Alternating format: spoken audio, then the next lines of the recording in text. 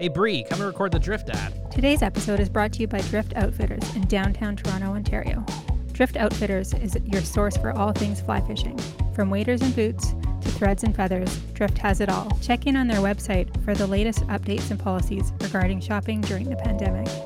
Curbside pickup for your online and phone orders is a great way to get the gear you need. And they're shipping free across Canada on orders over $100. Visit driftoutfitters.com to learn more.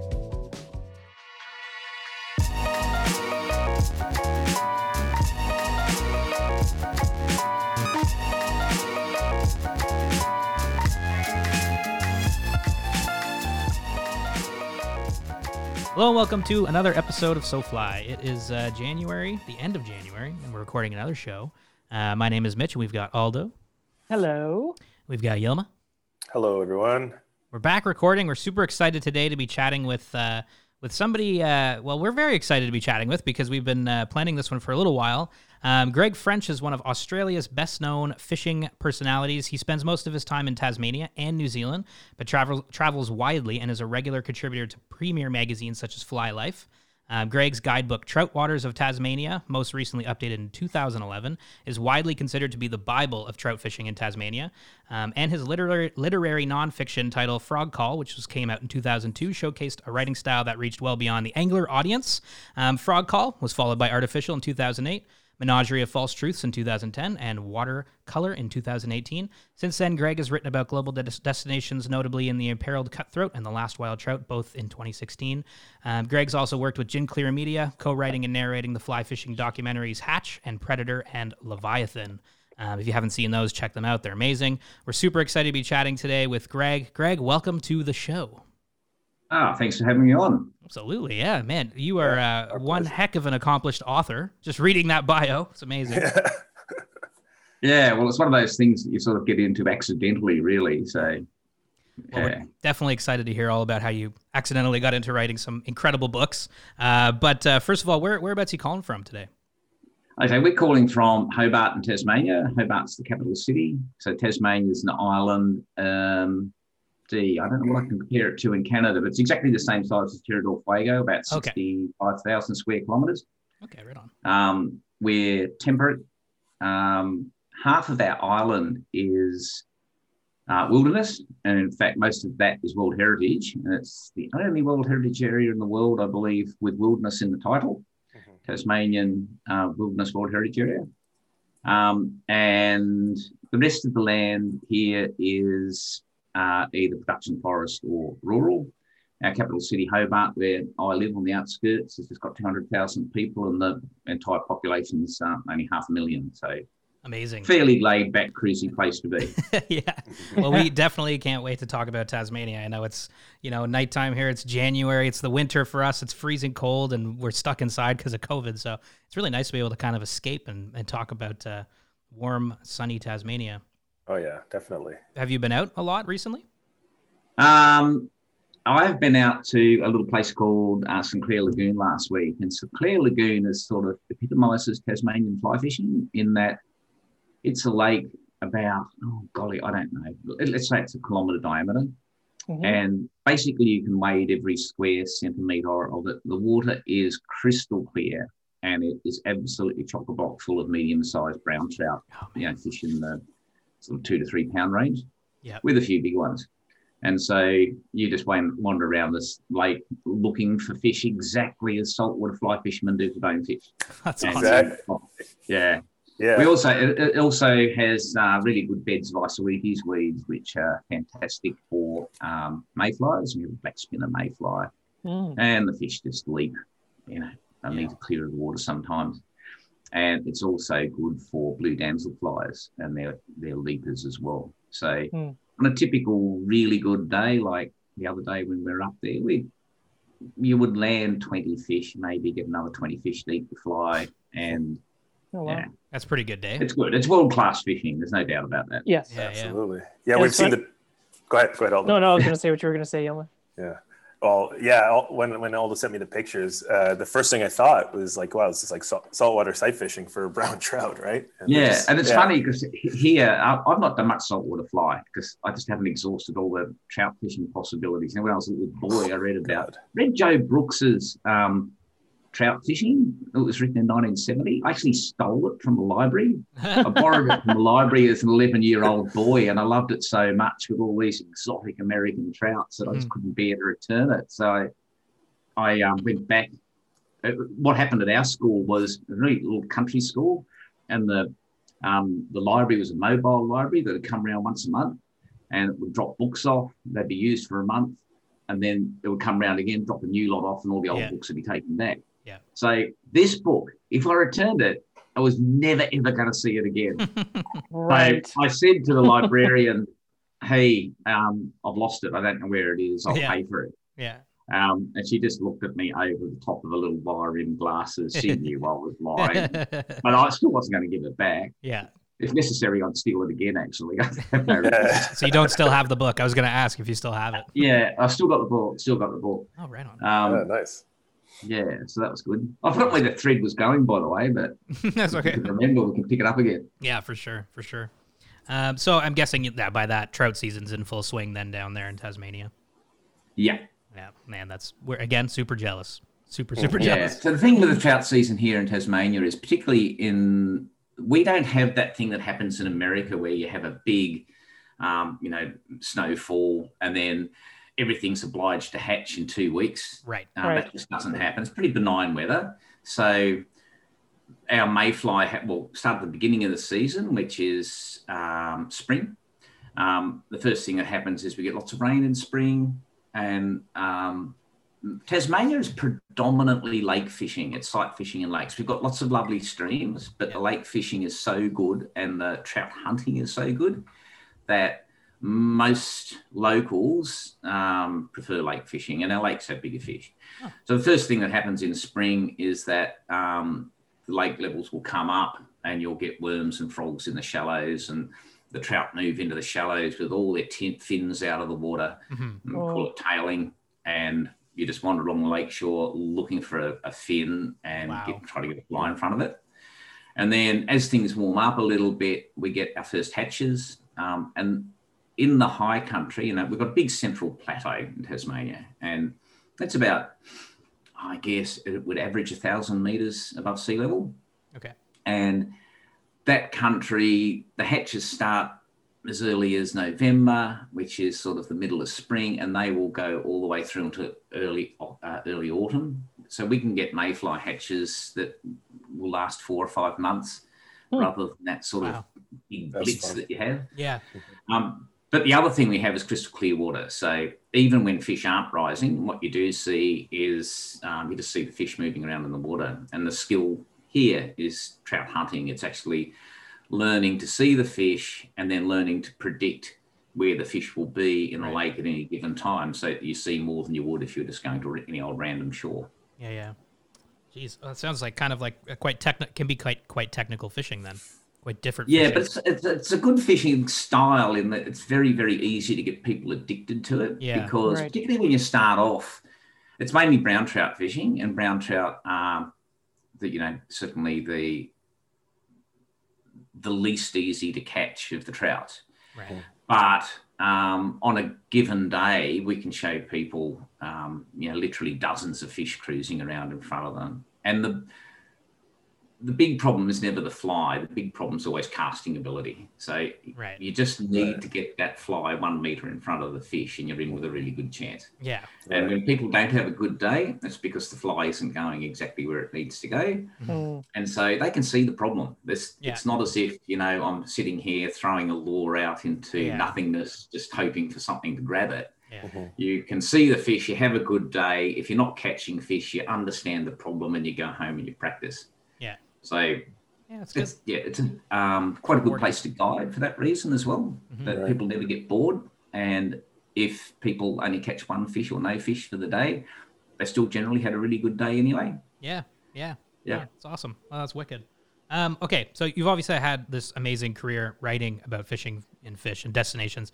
But before we get into all of that in the writing career, let's just go back, right to the beginning when your passion for fly fishing began. So how did you get into fly fishing? How did that start? I have a passion for nature. I have a passion for wild animals, and that goes back. I've got a really, really good childhood memory. I come from a family that is riddled with autism, and apparently that's why I have this good memory. But I can remember back to when I was 2 or 3 years old, and I would collect postage stamps and matchbox labels with wild animals on them. And when we went to school, we started school at 6 years old here in Tasmania. A couple of the women's magazines used to have, just before school started, labels to put on your exercise books. Okay. And I remember my sister, my brother wanted all the cars and planes and stuff like that. Yeah. And my sister wanted all the farm animals because they're cute, little lambs and little puppies and things like that. But I was only ever interested in wild animals. And, I wanted the toucans and the kangaroos and the elephants and the walruses and things like that. And so my interest in fishing just comes about through that interest in nature. And what I loved about the fishing that I did where I grew up was that you walk along a riverbank and you could see everything that was happening underneath the water. And the reason I got into fly fishing eventually, like most people here, I started off with spinning rod, and nobody else used, of course, nobody fly fished, so that you couldn't get any lessons, and you didn't have any mentors in your family or extended friends to help you. So you start off with a spinning rod because it's easy, and what you would see is all these fish that would not eat a lure. And so then you get into fly fishing. And the great thing about fly fishing is that to do it really well, you do have to understand exactly what the fish are doing. And also, if you've got a naturally scientific mind like mine, just looking and wondering what's going on is not enough. You have to test your theories. It's just the scientific method in action. So, you can look at a fish cruising along a flat and it's eating something, and there's schools of bait fish there, and you assume that the fish is eating bait fish, but you cannot get these fish to eat a bait fish pattern. Yeah. But so you kill a fish and you look in its gut and you find that it's full of mayfly nymphs. Right. And then the question is, why do they prefer mayfly nymphs when there's so much bait fish around? Yeah. Right. And so you learn this stuff, and then you're trying to apply that knowledge to a different lake or a different shore. And then you wonder why the mayflies are on a shore at a particular time. And you wonder whether it's to do with the substrate or whether it's to do with the wind. And then over time, you build up a big knowledge of what's going on. And when I was a young fella, you're so excited about all the stuff that you're learning. You're sort of like a new lover or something. You just want to talk to everybody about it. Yeah, totally. It's just so keen to let other people know, and also so keen to pick everybody else's brain. Yeah. Yeah, that's a great answer. I mean, I love that. Fly fishing really is like the ultimate activity for somebody who loves nature. Because to your point, you have to know so much more about just throwing a lure out, right? You have to understand the bugs and the cycle there and the life cycle of, what fish are into. And it's really, is that what you kind of fell in love with then, I guess, when you first got into fly fishing, was just this whole kind of holistic thing? Yeah, to be honest with you, the very first thing I fell in love with Tasmania was exploration. So right. My intro into writing is really quite accidental, and it's a product of just starting my fishing career at a very fortunate point in time in Tasmania. Right. So when I started in the mid-1970s, first of all, there was no internet. So you couldn't just type anything up and get an answer. So you have to look for books. There were no books. Right. There were a couple of publications that purported to be guides, but they were far from comprehensive, and they were wildly inaccurate. They used to frustrate me. And because so much of Tasmania is wilderness, there was just no information on anything in the wilderness.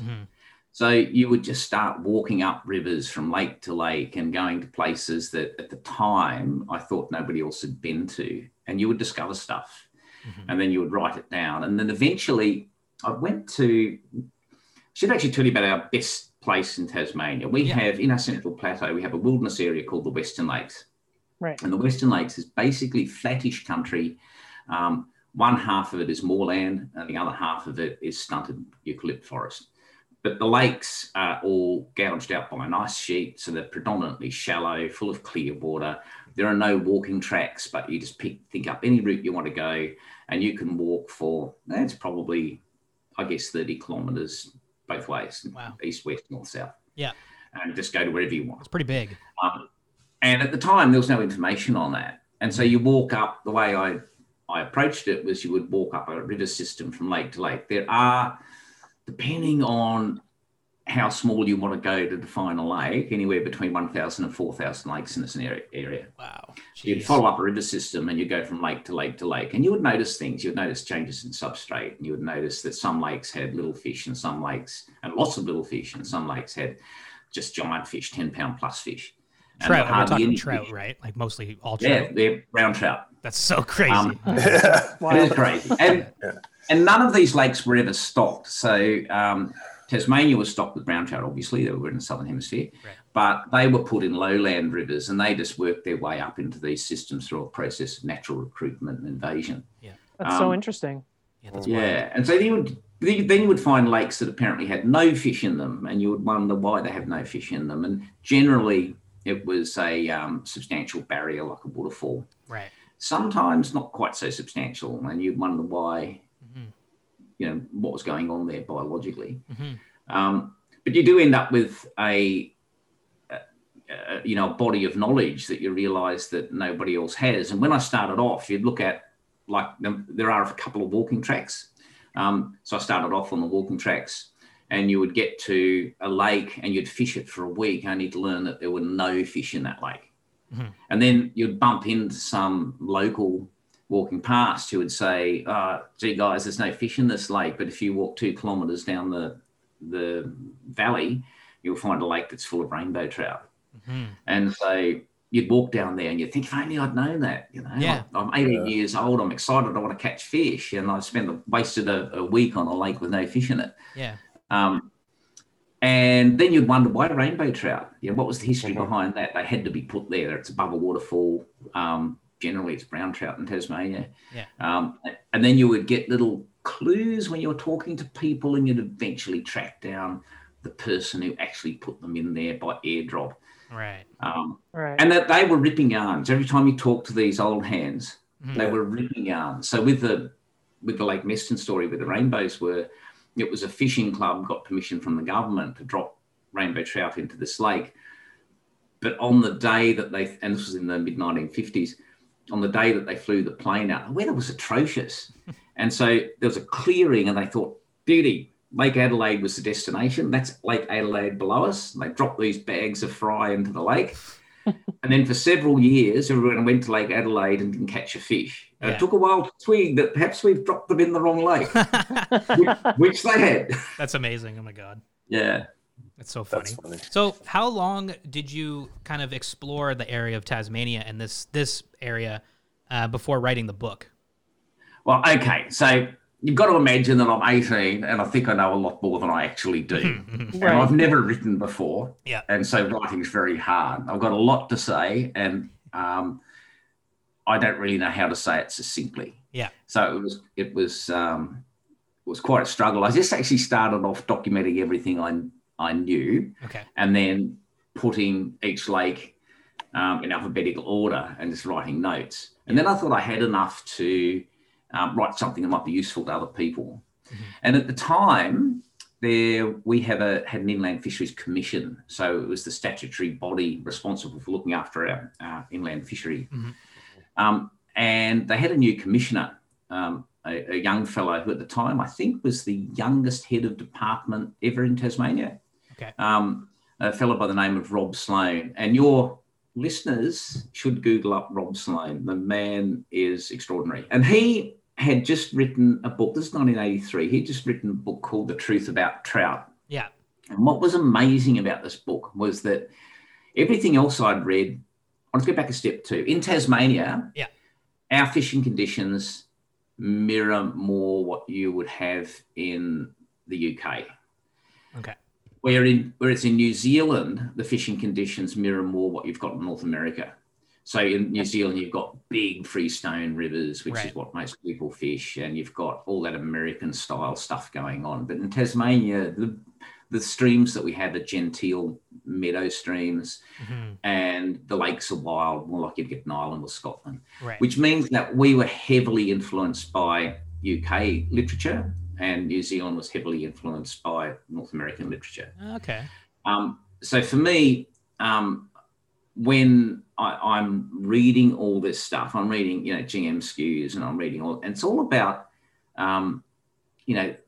this is a nymph and this is a dry fly, and this is why you would use a nymph instead of a dry fly. And even with the American stuff in New Zealand, it followed a similar pattern. It was like, this is a dry fly, this is how you use it. This is a nymph, this is how you use it. This is a streamer, this is how you use it. Yeah. Well, Rob turned all that on its head with his book. It was like, this is what you're going to find trout doing in Tasmania. Okay, number one, they will tail in shallow water. You'll be walking on the lake shore and there will be fins sticking out of the water. Yeah. How do you approach that fish? You will find fish leaping out of the water. You'll find them leaping a metre out of the water. What are they doing? How do you target them? You'll find fish sipping, like porpoising on a lake. What happens there? You will find fish smashing into schools of migratory whitebait, bait fish. Right. What do you do? And so on and so forth. And the thing that really got me was a chapter on wind lanes. Now, I don't know if you in Canada know much about wind lanes, but if you're on a lake or the ocean, you'll see either strips of froth on a lake. Okay. Or if the lake is calm and there's no froth around, what you'll see is sort of ripply water, but then like a stream of oily calm running down the lake. Yeah. Okay. Yeah, it's like a current almost. Yeah, and they're currents. They're currents. And what those currents do is they're spiraling currents, and they funnel everything that's on the surface and a little bit underneath the surface into the middle of that. Okay. So Rob was probably the first person in the world to have actually noted this and worked out that trout love this stuff. Oh, wow. And they get into these currents and they feed on midges, chironomids, predominantly, and also terrestrial beetles here in Tasmania. And I'd never noticed this. I read this book. I went out to the lake. I found my first wind lane, and it was chock-a-block full of fish. Really? In a lake where you never see fish. Wow. Yes. That's amazing. And of course, I've applied that knowledge, as have a heap of my contemporaries all over the world now, and it happens everywhere in the world. It's just a thing that is always there. That's cool. So that book was a heavy influence for me. And so I approached Rob when I wanted to write my own book, and I said to him, how did you go about publishing it? Yeah. And he self-published it and had done it really well. And he gave me the name of the graphic designer and the printer. But then it was up to me to distribute it. And the first book, and I look back on it, I think it was a guidebook. It was scant. There was so much stuff I was so naive. I didn't know I was naive. But because it was the only book available in Tasmania at the time, people bought it. What I had to do was like literally pack all these books into the back of a station wagon, drive it around to random shops selected out of a phone book, and walk into the shop and say, will you sell these books? And Tasmania being a small community, people were actually really good. They didn't do it on consignment. They would buy them in advance. Wow. Never expecting to sell many of them, never expecting. Yeah. But I got home after my first day of delivery, and there were second orders coming through. That's awesome. That's amazing. Books sold like hotcakes. Like I say, it's nothing grand. You can probably find a copy on the internet or something. Yeah. But I kept updating that book. It kept selling out. Yeah. So we've got, like I say, 500,000 people in Tasmania, and that first print run, 10,000 books just gone. That's awesome. Yeah, you couldn't do that now. Good problem to have. On the internet. Well, that's it. Everything's on the internet. Yeah. It was just like completely accidental. Well, had there been one other person who was more skilled than me, I wouldn't have got a shoe in, I tell you. That's awesome. Well, it's interesting you say that. Like, obviously there was a community there, right? That wanted to learn about fly fishing in that region. I mean, there's two things. I think one is talking about, when you were looking at books from before and they were like, this is what a dry fly is, this is what a nymph is. it took people writing about like, no, this is how you fish in this specific place to really kind of crack open that literary kind of like, oh, that's interesting, you know, when we're talking about just Tasmania. I think that's awesome. Because we've all read those books, right? This is a nymph, this is a streamer. Yeah. You know, and it's like, okay, like we get it. Doesn't necessarily apply to your own streams or rivers or lakes. Yeah. Yeah. But, you know, you had this region in Tasmania that you were fishing and you learned all about it and you really started to understand it. What compelled you to go, oh, I'm going to tell everybody about it? You know, what was it? What was the reason why you were like, I want to write a book documenting this, you know? And I know maybe it was to inspire just like yourself, you know, 11-year-olds to get out fishing, but what was it? Like, why did you do it? Okay. I've got two answers to that. Okay.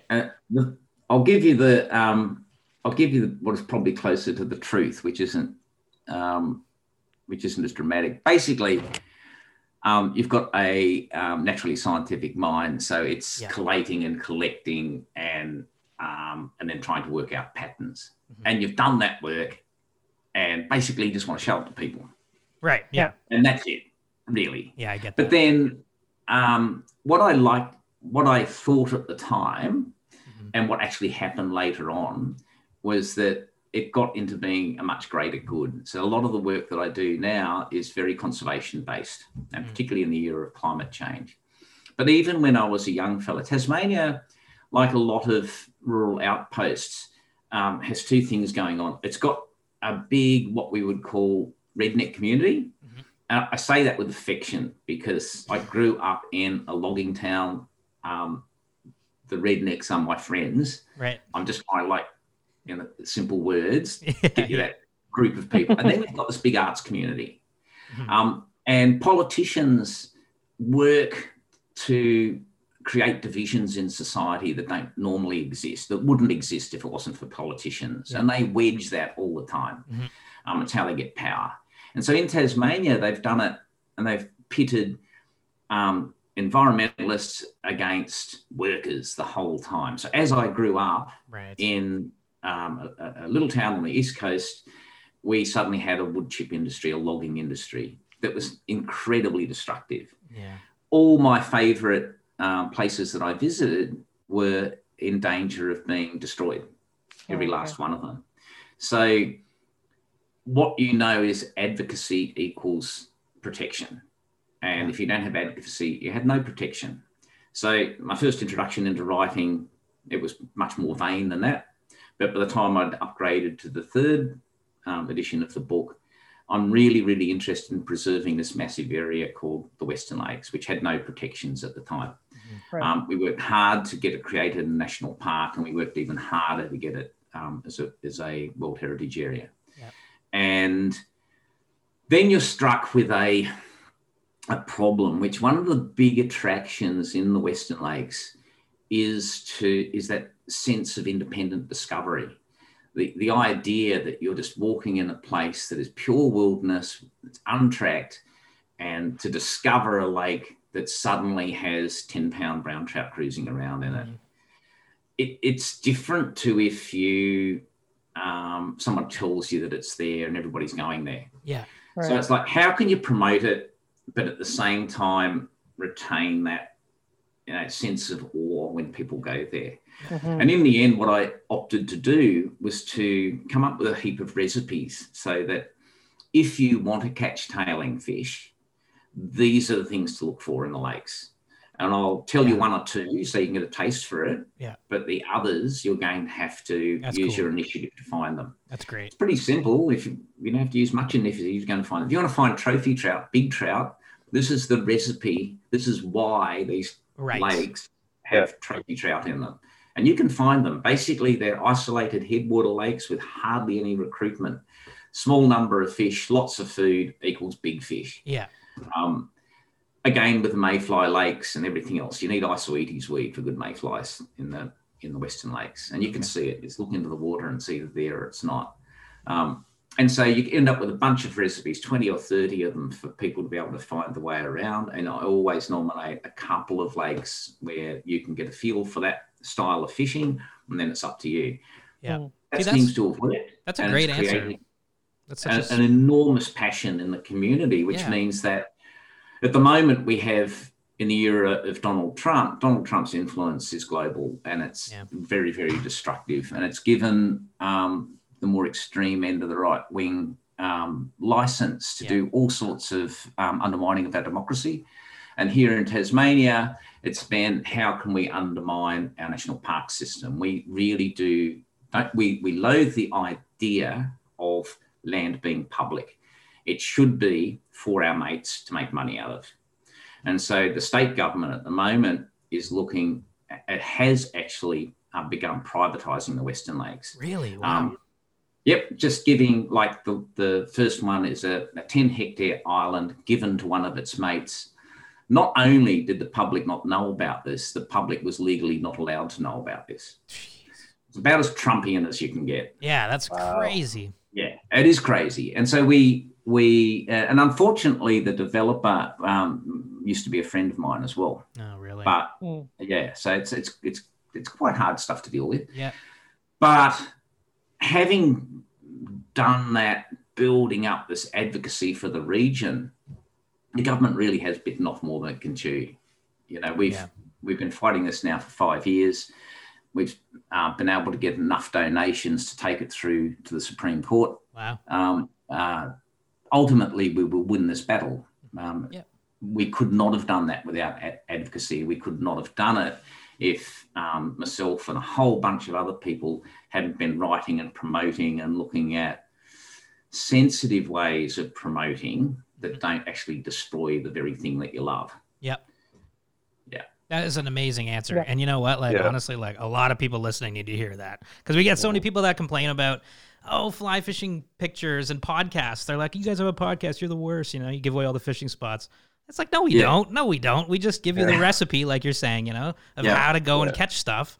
But like the adventure is going to the lakes and discovering it for yourself, right?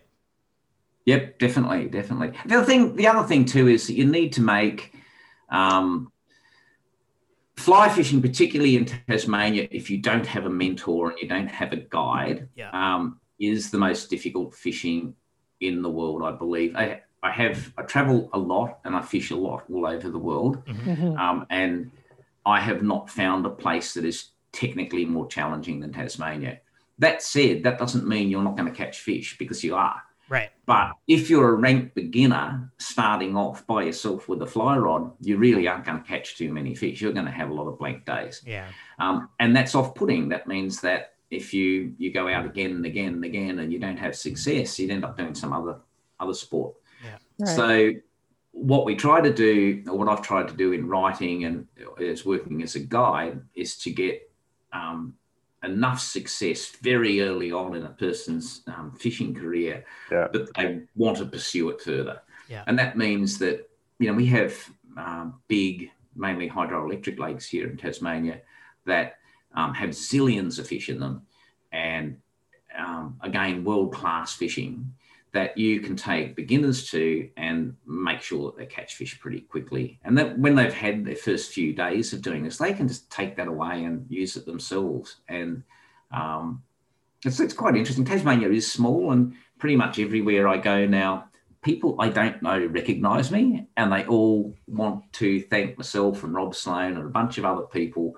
for making their early fishing days successful. It's amazing. Yeah. And that's it's flattering, and it's a good thing. But also makes me realise that if you want to protect an environment, a certain number of people have to get out there and do the footwork. They have to get out there and do the promotional work. Yes. What I have noticed is over time that young people tend to be too busy following their passion to be politically motivated.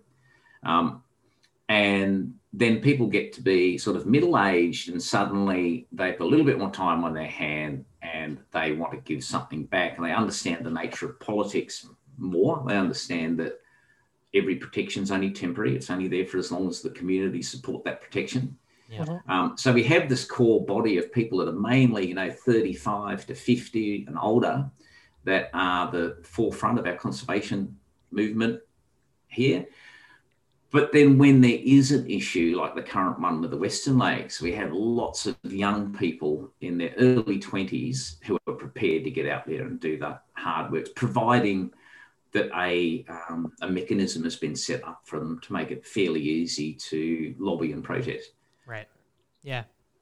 No, I mean, you're like 100% right. You know, you have to have those, and in Tasmania, the advocacy is there's a pretty good base of people that are fighting for the greater good. I take it. Yeah, definitely. But also there's the usual like people, a smaller group of people with a lot of money and a lot of determination, and you don't win every battle. Yeah, it's amazing how the story is the same everywhere. You know, everywhere. It's crazy. Everywhere.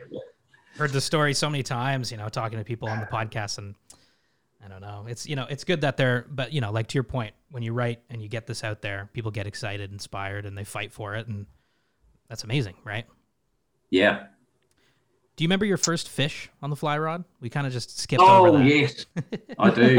Yeah. Yeah. So, okay, I'm walking in the Western Lakes and I'm seeing lots and lots and lots of fish that I simply will not eat a lure. So basically here, if the weather's rough and particularly early on in the season and the water's high, fish are really quite aggressive, and they will eat lures. And then as spring turns into summer, the water's shallower, it's clear, there's blue sky, and brown trout really don't want to eat lures. They just do. But you'll see them, and they're everywhere, and you can't catch them. Yeah. So I knew I had to fly fish, and I'd been carrying a fly rod. No one to teach me how to fly fish. Yeah. Couldn't cast anything, didn't know how to cast, but been carrying it around with me for ages. And I'm in this little remote part of the Western Lakes, a lake called Lake Naomi, and there's a spinner hatch going on. There's fish on the edge of the Pinrush marshes leaping out of the water. And when they hit the water, you can then spot them as they're tracking their next mayfly. And I can't catch them. And I thought, well, I'm going to take my spinning rod, I'm going to leave it at camp, and I'm only going to carry my fly rod. So I walked around the lake for the whole day doing really shitty casts and not looking like catching anything. Yeah. And then miraculously, late in the day, a fly fell close enough to a fish for the fish to come up and eat my fly. And it came from 2 meters away. You could see the whole thing, swimming up, wide open mouth, clomping over the fly. And I couldn't believe it when I set the hook and it was on. Yeah. I love that. And I never picked up a spinning rod again after that. That sounds about right. Yeah. Yeah. Why do you think trout? What was it about the trout that made like? Why do they thrive in that area? Like, are there other indigenous species of fish there, or did they just? No. So Tasmania doesn't really have. So what we have are eels. Okay.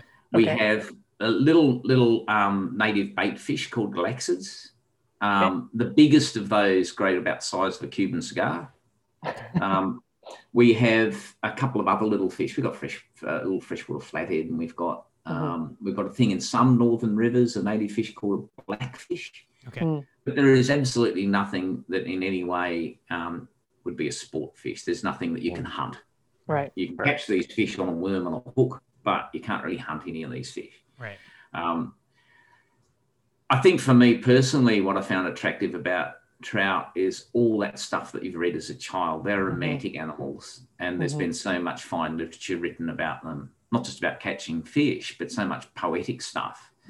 And we did have a Tasmanian author who grew up in the UK, came here as a young man, and wrote some of the finest fishing books ever.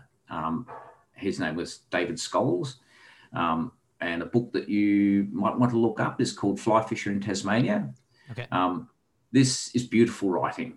So in addition to being instructional, there are passages there that even now just take my breath away for the beauty of the writing. Yeah.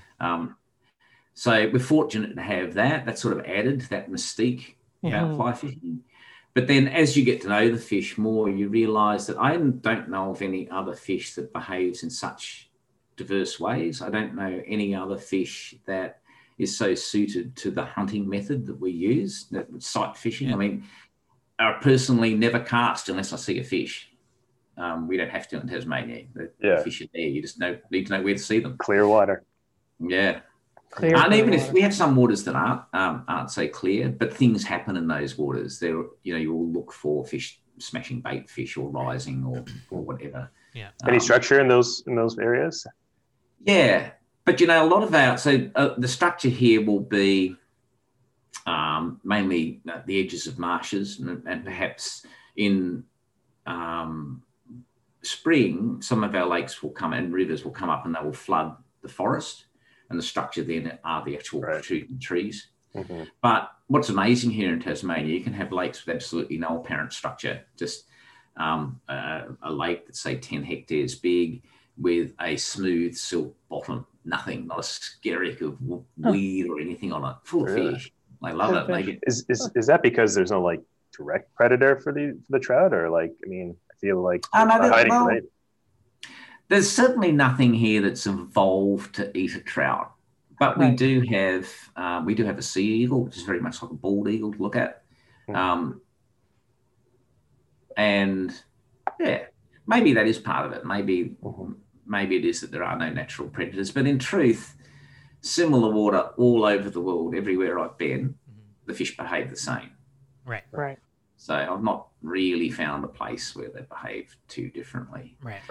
In Tasmania, like the sight fishing techniques that were developed here, they apply all over the world. But similarly, the techniques that developed in America and the UK and Europe, proponents come to Tasmania and apply those techniques. The UK one's interesting because they've developed a whole heap of techniques that are designed to catch stock fish in reservoirs. And they look absurd, they're lock-style techniques with 3 flies on the end of a long floppy rod. Blobs and boobies and whatnot. Yeah, and check nymphing too in our creeks. They all work. And they work for wild fish every bit as well as they work for stockfish. Yeah. So we can learn something. But the problem for us in Tasmania is we have quite a good contingent of world-class fly fishers that go into the World Fly Fishing Championships. Yep. They usually perform really well. But every one of, and generally, if you want to catch lots of fish and win a World Fly Fishing Championship, you are doing things like lock-style fishing or check nymphing. Totally. Right. But every one of these guys, when they're doing fishing by themselves, they don't do that stuff. They sight fish like the rest of us. Yeah, exactly. Right, of course. Because why wouldn't you? Yeah. Why? Okay, here's a question for you. And this might sound kind of rudimentary, but I've seen a lot of pictures of fish in Tasmania and New Zealand, and they're massive. Why are they so big down there? What's going on? Like, what are they? Okay. So let's do that. Well, first, the simple answer is one, I don't know, but I'll give you the Tasmanian rundown first. Tasmanian fish are generally, on average, smaller than New Zealand fish, and substantially so. So, in our lakes, some lakes you're looking at fish that are typically 1.5 pounds to 2.5 pounds. Okay. And in other lakes, in our best lakes, you're looking for fish that sort of average 3 pounds or a little bit better. In New Zealand, similar water, you would be looking at fish that are more like 4 or 5 pound average. But also in Tasmania, we have these trophy lakes that I was telling you about, the 10-pound fish, but they're a tiny percent of the actual available water in Tasmania, minuscule. Right. And there, the dynamic is easy to pick. It is just availability of food. So small population, lots of food equals a small number of big fish. Right. Right. Not much food, lots of recruitment equals a huge head of smaller fish. Yeah. And it's, that's being a little bit simplistic, but that's pretty much how it Typically, works. Yeah. In New Zealand, they obviously have a whole heap more production, but it is hard to see. Like the big freestone rivers, they are crystal clear water running over polished cobbles. There's no weed. There's nothing there. You can turn over a rock and sure there's nymphs there, but you can do that in Tasmania too. Yeah. But clearly it is a function of food. And the other thing I wouldn't say in New Zealand, I used to think that maybe the population of fish had to be smaller, but it's not. Like you can walk up a freestone river in New Zealand and see literally hundreds of fish. Jeez. So, but there is something going on there. Something's and if I had another lifetime spent, I'd try and work it out. Yeah. Here's the thing I want to talk about with New Zealand. What makes the fish really big in New Zealand? Yeah. And for people who in Canada who aren't really familiar with where we live, Southeast Australia, Victoria, the states of Victoria and New South Wales, and our island state of Tasmania, it's all Gondwanan. And so that means the rainforest is all the same. We have the same genera in our rainforest. And, it was all joined together with Antarctica, and so too New Zealand. So and for me, that is my home. My home is New Zealand, New South Wales, Victoria, Tasmania. Okay. Queensland, tropical Australia, the desert, Western Australia, they're foreign countries to me. Right. They're Okay. Far, really, far away. Yeah. It's not that I do not consider those places home at all, but New Zealand is my home. It's only a 3-hour flight across the Tasman Sea. Yeah. Culturally, it's very much like Tasmania, and environmentally, other than the big rivers that we don't have in Tasmania, it's very, very much the same. But the predominant tree in Tasmanian rainforests and New Zealand rainforests is a Nothofagus. And the Nothofagus are Gondwanan. They're found only in the Southern Hemisphere. In Tasmania, we've got 2 species of them. In New Zealand, they've got 5. Argentina, Chile, I think they've got 11. Because that's the other thing, you get Argentina and Chile. It's just like being in Tasmania. Totally. Yeah. And in Argentina and Chile and in Tasmania and southeastern Australia, the Nothofagus trees flower and they produce seeds, but not so much. Right. In New Zealand, their Nothofagus trees undergo mass flowering every 4 or 5 years. And what this does, it precipitates mouse plagues. Okay. They have to be seen to be believed. I did send you guys some photos of the mice. I spelled it right. Yes. That was last January, which happened to be the mass flowering is called a mast year. That happened to be the biggest mast year in living memory, and perhaps the biggest ever. It was phenomenal. And you walk in, explain the rainforest, closed canopy rainforest with moss understory. Okay. So you can just walk anywhere in a rainforest. That's beautiful. And in New Zealand, when you're walking through, and it's mast year, you have mice everywhere sitting on tree trunks running along the tracks. Oh my God. Those are those Use one of the If you use one of the backcountry huts, they're just running around on tables and out the doors. And they don't even want to pinch your food, because what they want are the seeds of the Nothofagus trees. Right. Solely So focused what you on the have is seeds. a bunch of mice in the forest. Yeah. That now local law has it that the trees ferment on the seeds, and the mice eat the seeds and get drunk. So there's a bunch of drunk mice running around. I don't know whether it's true or not, but what's undoubted is that the mice fall into the water regularly, and the trout and the eels love it. They just gobble them. So in a backcountry river, where the fish might be typically 6 or 7 pounds, 3 months into a mast year, they're 10, 11, 12 pounds. Jesus. And not only I'm that, okay with that.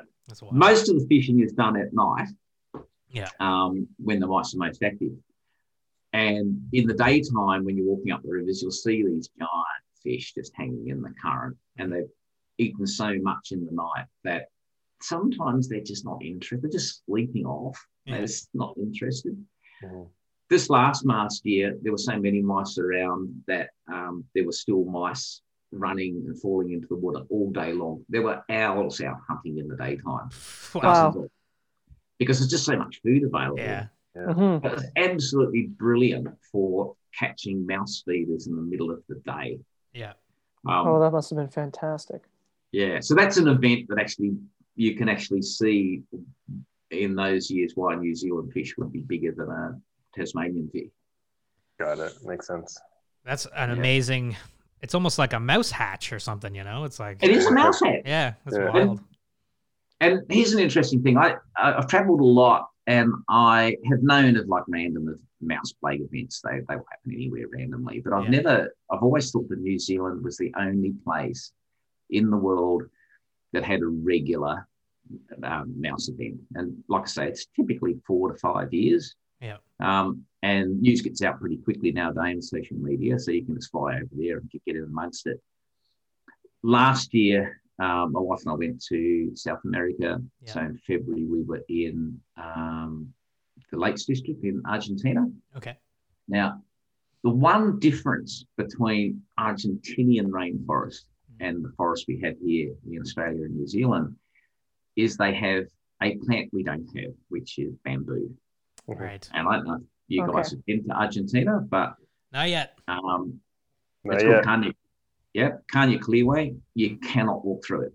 It is just an unbelievable barrier. And so that lovely freedom we have in Tasmania of New Zealand, just being able to wander anywhere through our rainforest, just doesn't exist there. Okay. Now, Caña Clearway, apparently it flowers, but it flowers once every 70 years. 70 years, wow. Every 70 years. And when it does flower, it's generally quite localized.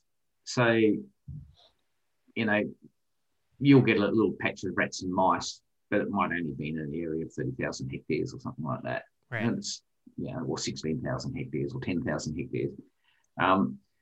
But over the last 3 years in Argentina, for some unknown reason, probably big climate change, all their Caña, pretty much every last bit of it has flowered. Oh, man. And it precipitated a mouse plague on par with the stuff that I've seen in New Zealand. And there's some great stories. Now, again, this might be a myth, but this was told to us by so many local anglers that I just love it anyway. I don't care if it's a lie. Yeah. Caña Clearway seeds, a little black seed, and they fall to the forest floor. And I reckon it can be like, hundreds of tons per hectare of seed when it happens. Right. And they swell up enormously when they're wet. Okay. So the mice go down, they get a belly full of seeds, and then they're really thirsty. So they go and have a drink, and they explode. Oh, my God, because they ate so much, yeah. Because they ate so much. Oh, my God. That's hilarious. That's amazing. Oh, my God. Yeah. Oh, mice exploding. So you're just fishing, and you're just hearing, like... Pop. I don't know. I don't know. We were there at the very tail end of the mouse hatch in Argentina. And so the fish... The mice weren't there in any profusion, and the fish obviously had nothing to feed on. And so what we were seeing were fish that were in rather poor condition because they had this big availability of food. They've got really big, and now that food resource is gone and there's nothing to sustain them. Right.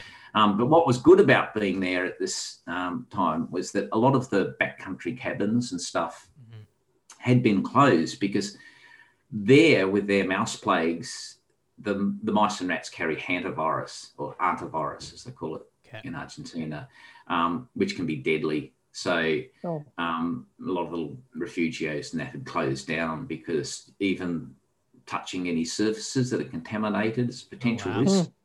The other thing that happened because of this was when the Caña seeds, it dies, and then it has to grow. The new forest, Caña forest, has to grow up from seed.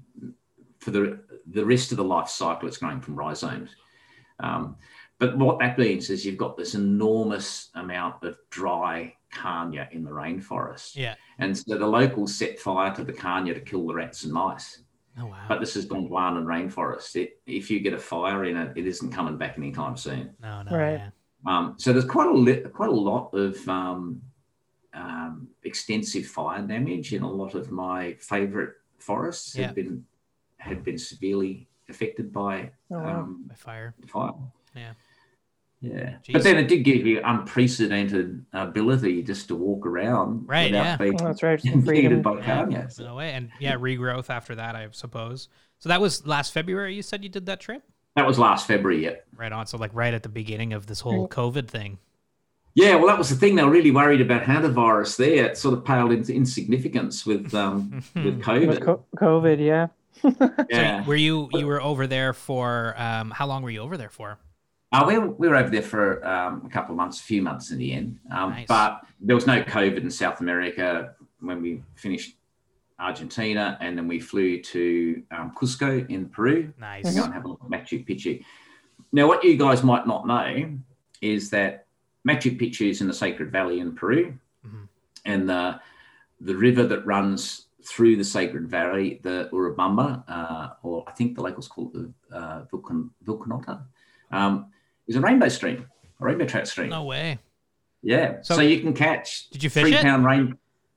Did you fish it? Yeah. So you were It fishing was like in right flood by when we were You're fishing in Machu Picchu. Machu Picchu. That's amazing. fishing in. Yeah, you can actually catch 3-pound rainbow trout in winter. If you go there in winter, when it's not flooded, it's a crystal clear freestone river full of 3-pound rainbow trout that you're welcome to fish. That's amazing. Oh my That's God. great. It is amazing. That's so cool. So, but our plane landed at Cuzco, and I walked out of the airport, and a local Quechua woman there said to me, she recognised I speak reasonable Spanish, but I have a heavy Australian accent. Right. And she said, "Oh, golly, you must be from Australia. You need to get hold of your embassy. The country's going into lockdown in 3 hours' time." In 3 hours. And, yeah, it was 9 o'clock at night and midnight, the lockdown, and they only announced it now beforehand. Oh my God. So we got there. It was the first country in the world to go into lockdown. Wow. They did it really well. We're looking at, this must have been mid-March, I guess. Yeah. 14, something like that. Now, I wanted to actually, in addition to the rivers, there are in Peru some really good rainbow lakes in the high hills above 4,000 meters. The problem with fishing those is that, I don't know how to say it in English, but probably for want of a better word in English, it's tribal land. Okay. So you really do need to know people to get up there to fish these places. Yeah. So I had found a local Quechua guy that could take us up there. And luckily I'd been conversing with him on the internet. And when we landed, he said, he gave us a phone call and said, "We're going to lock down 3 hours' time. You don't want to be in Cuzco. You're going to be stuck in your motel room for at least 2 weeks, more likely longer than that. I'm going to pick you up right now. We won't pick you up in the morning, and I'll take you down to the Sacred Valley. You'll have a lot more freedom down there." Wow, that is a wild way to start your visit there. Yeah, but we still were in this tiny little town, first town up from Machu Picchu, called Ollantaytambo, which is a Inca town. People still living in these are thoroughly modern people, by the way, thoroughly modern people, but they still live in the buildings that were built by the Inca 500-600 years ago, and they still use a Quechua lifestyle that dates back 2,000 years. So it's an extraordinary place to be stuck. That's like during a lockdown too. It's like traveling through time, that's and we were allowed a few more freedoms than they had elsewhere in Peru. Every town was locked down. You certainly could not go from one town to another. But the military police did allow us to walk up on hills on trails that had no people on them. So we were far better off than we would have been elsewhere. The big problem for us was simply getting back to Australia, because Australia closed its borders. And yeah, that is such an amazing place to be stuck at such a strange time. The whole world stops and is standing still, and you're kind of like almost alone in this extremely like remote place. Like that's got to be such a weird feeling. It was a weird feeling, and actually being in Peru was not a problem for us. But like I said, the stress all came from trying to get back home to Australia. Back home, yes. Yeah. Well, geez, fishing near Machu Picchu. I mean, that is something I could get into, especially right now. Absolutely. Man, that's amazing. Mitchie's Fishies 5? Sure. Okay, Wait, so yes. Well, I mean, go ahead. I mean, I'm not the guest. I'm just going to grab another 40 Creek. Of course, please. Grab some. Please. Please. So Greg, we do something at the end of every show where we ask the same 5 questions to every guest, and they're just more fishing questions, just kind of broad fishing questions, but just 5 more of them, and we ask everybody. So I'm gonna ask you them now, and you can just take as long as you want to answer them. We could spend the next hour if you want. It doesn't have to be a quick sentence. It's not a buzzer beater or anything. No. Okay, so the first one is, what is your favorite fish and why? Okay, my favorite fish is the brown trout. Okay. And the brown trout, why? Because it behaves in an incredible diversity of ways, and every one of those ways it behaves offers opportunities for sight fishing, for trout hunting. And the other thing about it is that it's a hard fish to catch. Right. So it's easy enough that you can get rank beginners to catch fish on their first day out with a fly. But it's hard enough that after fishing for 50 years, you still don't know enough about it. And they are still days when you simply cannot catch these things. Now, I'll give you a comparison with rainbow trout. So statistically around the world, if you have a lake or a river with equal numbers of brown and rainbow trout in it, generally there are differences from location to location, but generally what you're going to do is find that anglers will catch 4 times as many rainbow trout as browns, right, even though the numbers are the same, because they're easier to catch. In New Zealand, the North Island of New Zealand is predominantly rainbow trout. It's got some wonderful brown trout fishing as well, but rainbow trout are what people go to the North Island for. And in their backcountry rivers in the rainforest, above waterfalls, there are a number of rivers where you're looking to sight fish to rainbow trout that are in that 8 to 10 on a mouse year, even 12, 13, 14 pound bracket. It's pretty awesome. Oh my God. Yeah. And you can basically catch everyone you see. If you can cast well, you'll catch everyone you see. Oh my God. In a mouse year or when the cicadas are on, they're pretty easy to catch. So I don't fish. I only fish the North Island probably once a year. Yeah. I don't fish it enough to get sick of doing that. It's very special fishing. But my friends who live in New Zealand don't do that anymore. It is just too easy. There's no challenge. Oh my God. They liken it to trying to play competitive tennis with a 7-year-old. Right. There's no joy in it. Yeah. They'll go and have fun there. They'll take mates there and they'll have a fun day, just as the same way you can hit a tennis ball around with a 7-year-old and have a lot of fun. But it's not what they're going to do. It's no challenge. Themselves. Yeah. Where the brown trout, it just requires that little bit more finesse, and to do well at it, then you're at the peak of your game when you're doing well at it. Yeah. No, it's 100% true. And brown trout fishing is quite difficult everywhere. I mean, everywhere, even down here, it's like very tricky. But I can't wait to get back out and fish for browns. Oh my God. Okay. Number 2 is, if you could fish anywhere in the world right now, assuming COVID's not a thing and it's the best season to go fishing in that place, where would you go and why would you go to that place? Oh, okay. So we got the best. They're hard, aren't they? Best movie, best book, best. The best. Off the top of my head, I'm going to tell you my 5 favorite fisheries globally. And I actually recommend these as the best fisheries in the world. Yep. But I'll give you some parameters. For me, the best fisheries have to have wild fish. Mm-hmm. They have to have a natural environment. They have to opportunities for sight fishing, and they need to offer an opportunity that is available nowhere else in the world. Mm-hmm. So that's how I would define best fisheries in the world. Okay, and the parameters are good. I like that. My favourites are, in no particular order, South Island backcountry fishing for brown trout. Yeah. North Island backcountry fishing for rainbow trout. Mongolia's Taiman and Lenok fishery. Yellowstone's cutthroat fishery, just because, again, landscapes and culture in Yellowstone are just amazing. And Tasmania's Western Lakes. Nice. And Tasmania's Western Lakes is absolutely unique in the world. And it sounds like I'm biased because I'm a Tasmanian. Trust me, I'm not. I don't have patriotic bone in my body, but it is just extraordinary to have, perhaps 4,000 lakes that anybody can walk to in a wilderness area where you don't even need hiking tracks. You're not going to see anyone else. Yeah. And the walking is so easy. One of the great things about it too, we don't have bears and stuff like that. Okay. All you're going to see out there are like wallabies and echidnas and platypuses, and you can set your camp up and just leave it and just like you're safe. Yeah. So any one of those places I would fish. It's great parameters. I mean, I agree with them. I think that's so true. I gotta see this Western Lakes area. It sounds absolutely insane. It is insane. It really is insane. Yeah. I love it. Okay. Keeping in with the bests and favorites, you're right. That's exactly what these 5 questions are. They're bests and favorites.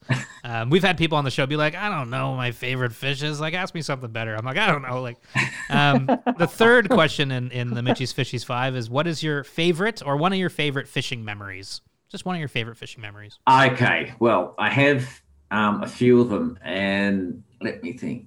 I'll give you 2. Okay. So many. I know. 2 I love talking about. Okay, we were fishing in Mongolia on the Anongol, the Anon River. That's so cool. And we were fishing for taimen. And I was in control of the raft, and we're drifting around a big bend on this big river. And my wife's fishing. My wife is a really, really good fisherman. I think a little bit of kudos here. She is actually my rock. She is my editor. She's an all-round sports girl at school. Yeah. So, learned to double haul. Mm-hmm. It took her a minute. She actually did a 25-meter cast to a fish by me explaining what a double haul was. It took me 6 years. 6 years. Yeah. So she's a very, very good fisherman. And we were drifting down the river. We went down a big bend with an eddy in it, and she's stripping a mouse fly across the top of the water, and a giant taimen came up. It's the biggest taimen I've seen. It would be 1.5 meters long. Yeah. It's got the head the size of a round mouth shovel. It's come up to eat her fly just as she's lifting the fly off the water. And the fly leaves the water, and it's got its head out of the water, chomping like an angry shark, thinking, where the hell is this fly gone? Yeah. It's shifted so much water as it's come up that this 4-man raft, an air raft, has moved bodily 1 meter to the side. Oh my God. To allow for the current.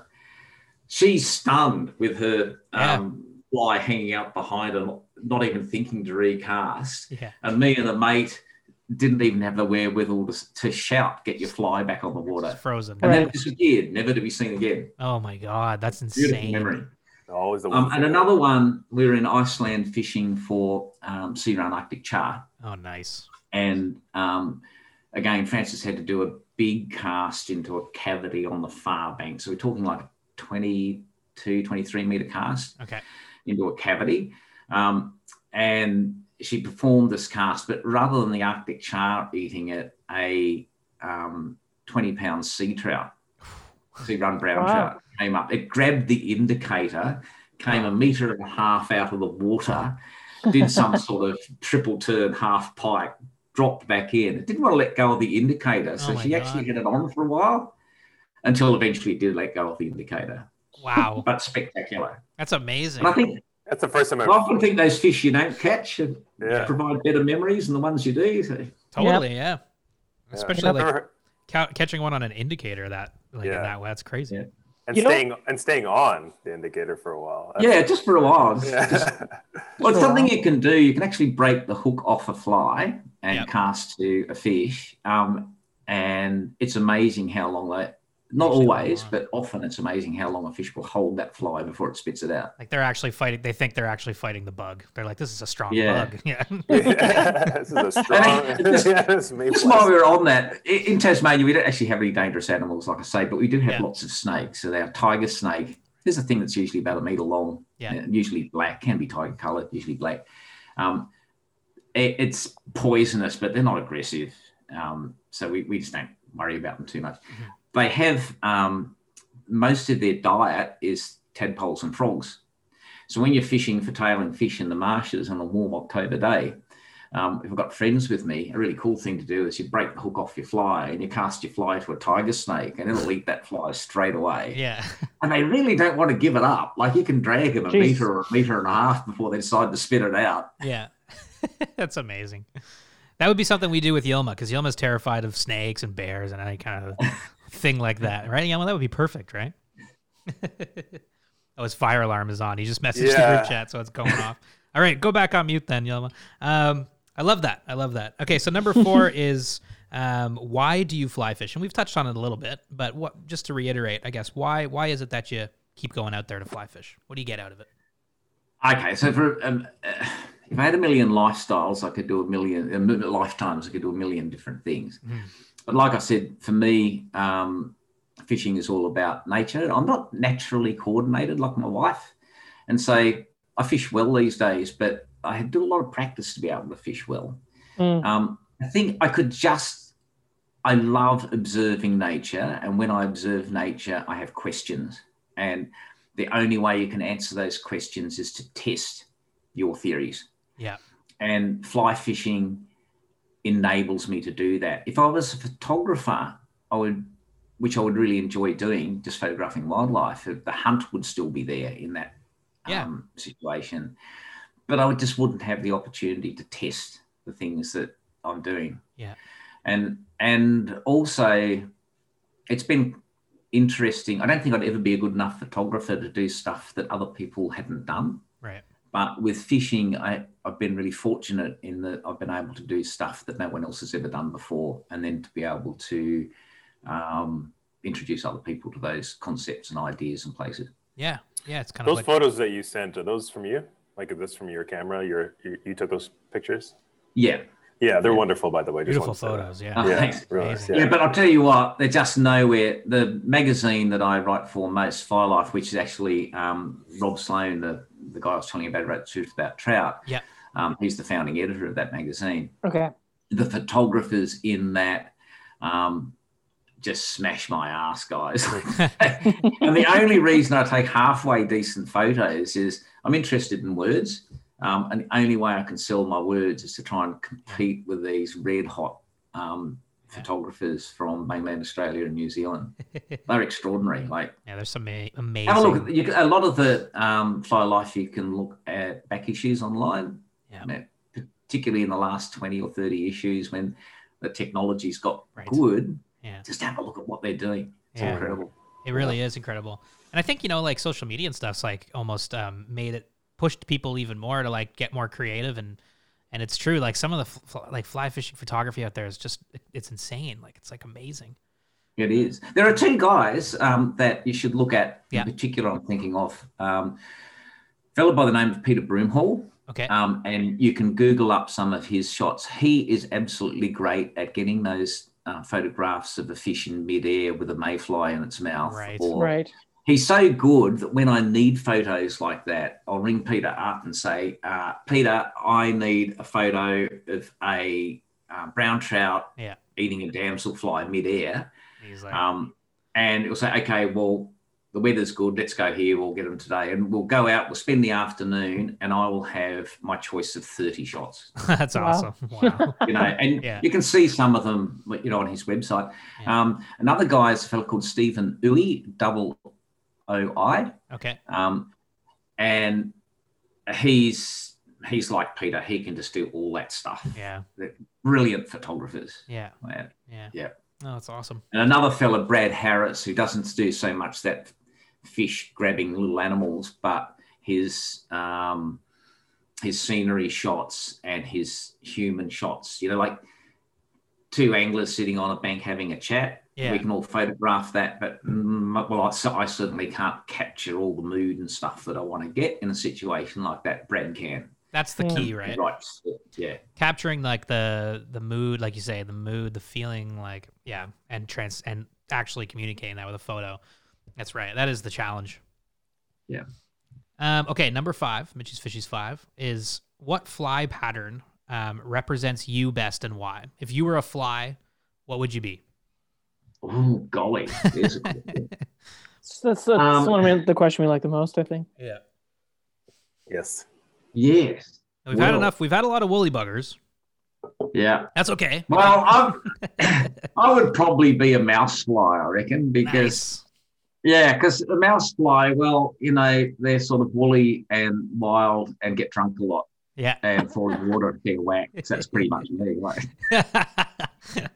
But I do want to point out, while we're on that little topic here, in Tasmania and New Zealand particularly, we don't generally have that obsession with matching the hats. Okay, yeah. I've fished all over the world, and I am prepared to go. I'm prepared to be quite adamant about this, that matching the hats doesn't matter a rat's. Right. Presentation is important, and often getting a trigger is important. So, for example, here in Tasmania, when fish are being very selective on blue damselflies, they need blue. They're not going to eat anything that doesn't have blue on it. Right. But does it have to look like a damselfly? Nah. It just has to have blue, right? Yeah. Yeah. So often the good fly design here in Tasmania and New Zealand involves finding the trigger for those difficult feeders. Yeah. And then tying what Rob Sloan so memorably called a functional fly, one that will do the job and remain durable for your entire fishing session. And so we tend to go for functional flies over hatch flies. I love it. Yeah, that's great. I mean, Yeah, and so we'll go back to the mice again. yeah. You go to New Zealand, and because mice feeding trout is such a big thing, you can buy these beautiful mouse flies that look exactly like the real thing. I ran out of them once at night time when I was fishing and didn't have anything else big enough to make a splash in the lake, which is what the fish are actually targeting. Yeah. So we went back to camp and we got a wine cork and we super glued it to a No hook. way. That's awesome. And it was perfect. And I just thought it was splash and wake, although my mates did say I reckon it was the alcohol. They do seem to get. That's right. Exactly. I love that. They're going after the Glenfiddich, yeah. That's amazing. That's it for Mitch's Fishies 5. Mouse pattern. I love that. I think that's awesome. I don't think we've ever heard that before. Only Gab. Yeah, Gab. Yeah, maybe once. I love that though. Greg, thanks so much for coming on the show, man. Honestly, it's you're welcome. Thanks, guys. Thanks, Greg. That was great. This has been super cool. This has been super cool. Yeah, absolutely. Really, really cool chatting. And geez, if we're ever over in Australia, we gotta hit you up. Or if you come to Canada, you've got my email. Look me up. We'll go fishing. Yeah, man. Absolutely. Amazing. Okay. Even in New Zealand, if we go to New Zealand first, we'll let you know.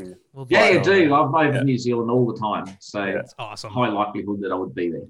Absolutely. Yeah. Or I could always just regular trip over there. Yeah. Pre-COVID, it was pretty cheap to go from Tasmania to New Zealand. I don't know what's going to happen. Australia won't have its borders open in 2021. Yeah. Okay. So we, unlike you guys, we basically have no COVID in Australia. Yeah, that's amazing. I'm reading about. Yeah, we have had them, but we've put the lid on it pretty quickly. Yeah. And in mainland Australia, we get an outbreak every month or so, and it will be disastrous. 7 people will get COVID. Wow, jeez. But everything is shut down straight away. Like it's not. This is a massive lockdown until the threat's over. Yeah. It's great. Yeah. So smart. It's not. It's but it does mean. It's not like that here. Travel for us for at least 12 months, probably 18 months. Yeah. Right. Well, next year we'll get together and we'll go toss some mice. Mm-hmm. Okay, cool. Sounds good. I love it. Wicked. Thanks so much again, Greg, for chatting. You're welcome. And that's Thanks, that. See you guys. Take care. Have a good day. Thanks. Thank you. See you, Greg. Super nice guy. Super nice guy. I love talking to authors. I know. He's so smart and just well spoken and storytell exactly. Articulates thoughts so well, you know. Yeah, you like hang on every word. Yeah, 100%. No, it was. Are we recording right now? Of course, we're recording right now. I mean, we're always Holy recording. shit! I didn't know if you started or not. Yeah, no, it's so great. Always I mean, recording. Always. I mean, always recording. I mean, I have his book, The Imperiled Cutthroat, which we didn't even get to. But I mean, like, what are you supposed to do with a guy that has a career that long? It's like, it's crazy. But I mean, like, I guess you can boil it down to it's pretty interesting that, like, you know, his fishing turned into, a passion for writing, which then turned into a passion for conservation. And then that's what, kind of is guiding compass. I mean, like, that's what Imperiled Cutthroat's all about, right? It's all about. Absolutely. These wild, he's mentioned wild species is something that's, I think that we got to have him on again to talk about the cutthroat and just to talk about just talk about Imperiled Cutthroat, because there's so much we could talk about just in North America that he's fished and understands, and we didn't even touch, like we talked about where he's from and stuff, and a little bit on well, I think that makes sense because I mean, like, I've never South talked America. about Tasmania ever. I know. Ever. I know. I actually never brought it up. I never. The first time I sort of heard about it was from one of our listeners down in Tasmania.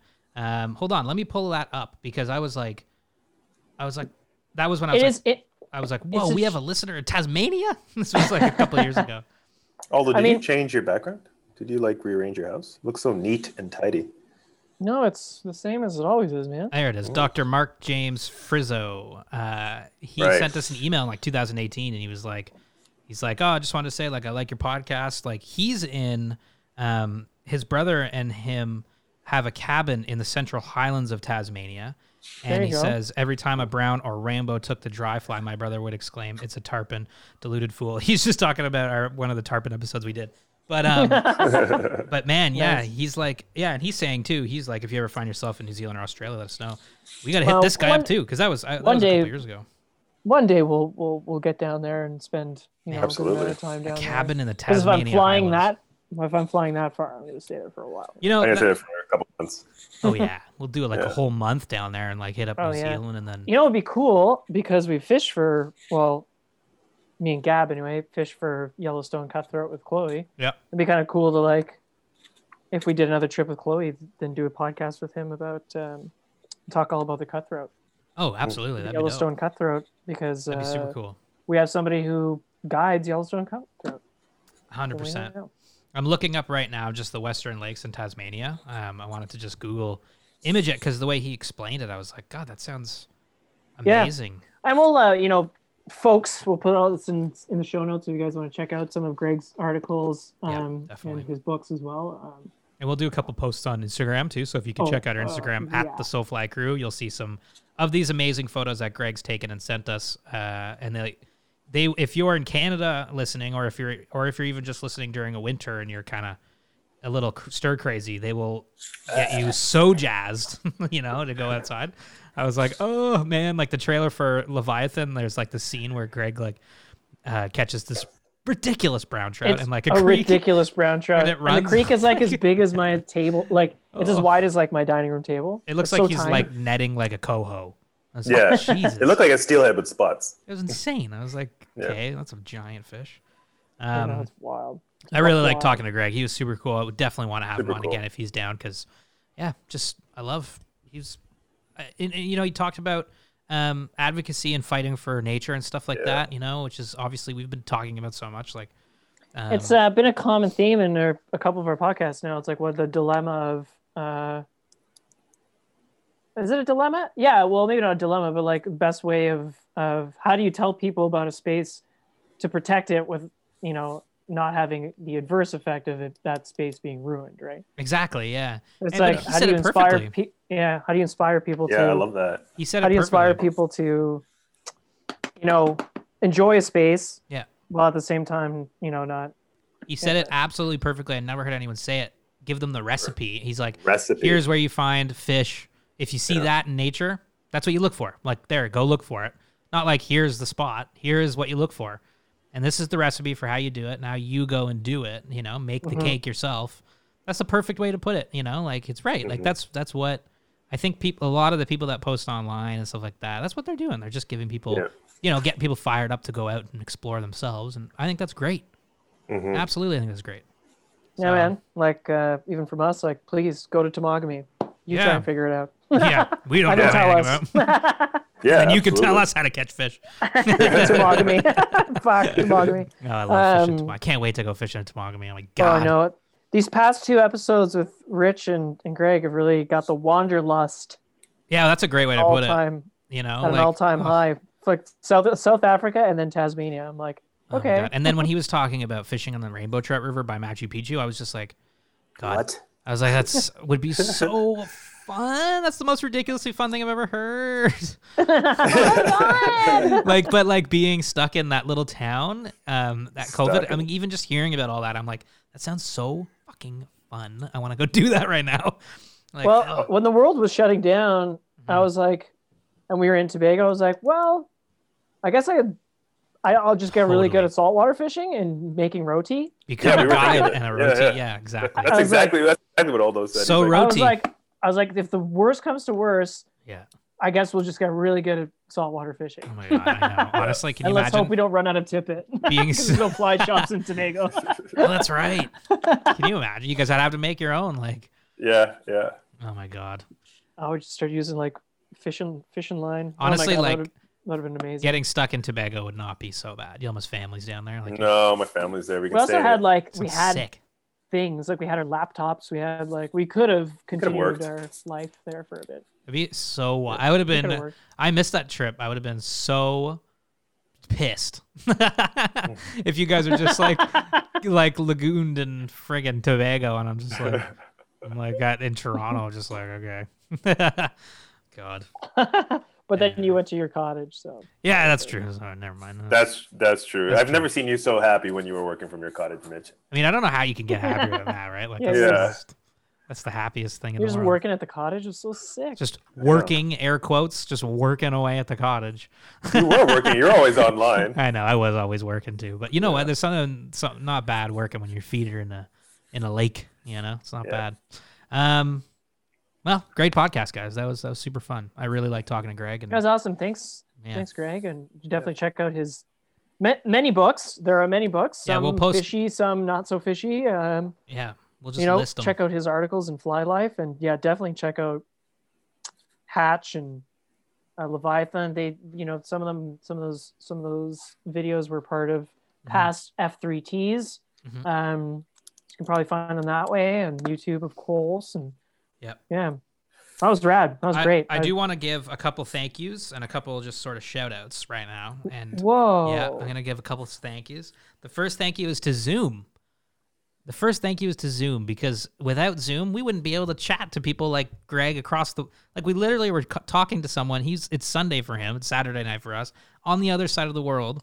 And it's like we're chatting about fishing. Like, that's ridiculous, So thanks, Zoom. You need a thank you. Zoom, thank you. Mitch, can I add to Zoom? Everyone's going to be like, are these guys sponsored by Zoom now? No, Mitch is just wasted. Can you imagine if we were sponsored by Zoom?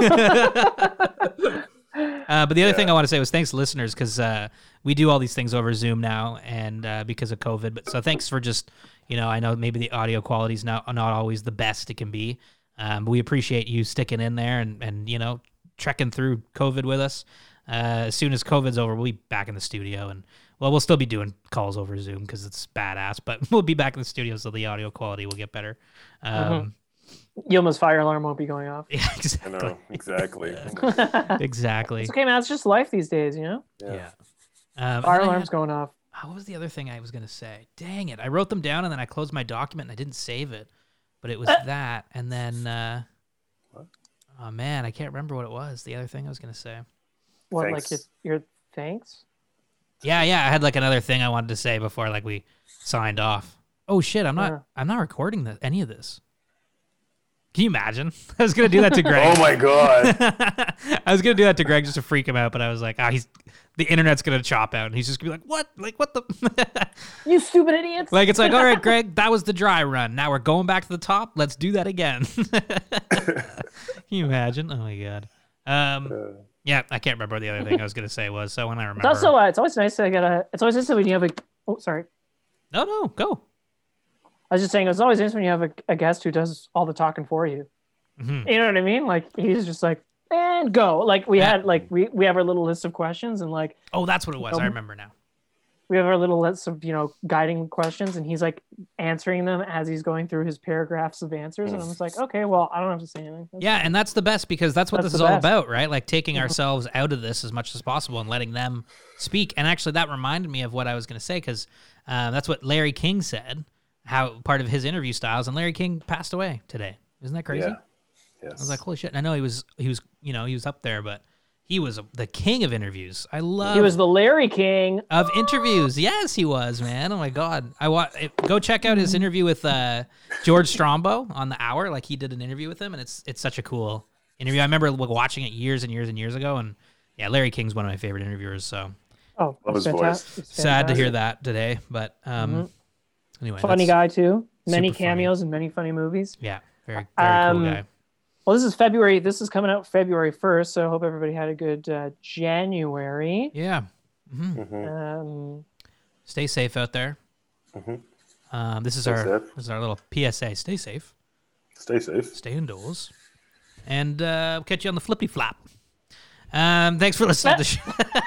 That's my new sign off. Catch you on the flippity flap. Thanks everybody for listening to the show. It was a good one. That's it for me, Mitch. Aldo. Bye, everybody. Yilma. Thanks for listening, everyone. Take care. You can find all of SoFly's content at SoFly.ca. On Instagram, we're at the SoFly Crew. You can reach us at thesoflycrew@gmail.com with any questions, comments, or concerns. On Facebook, we're SoFly, and our podcast is available on SoundCloud, iTunes, and Spotify.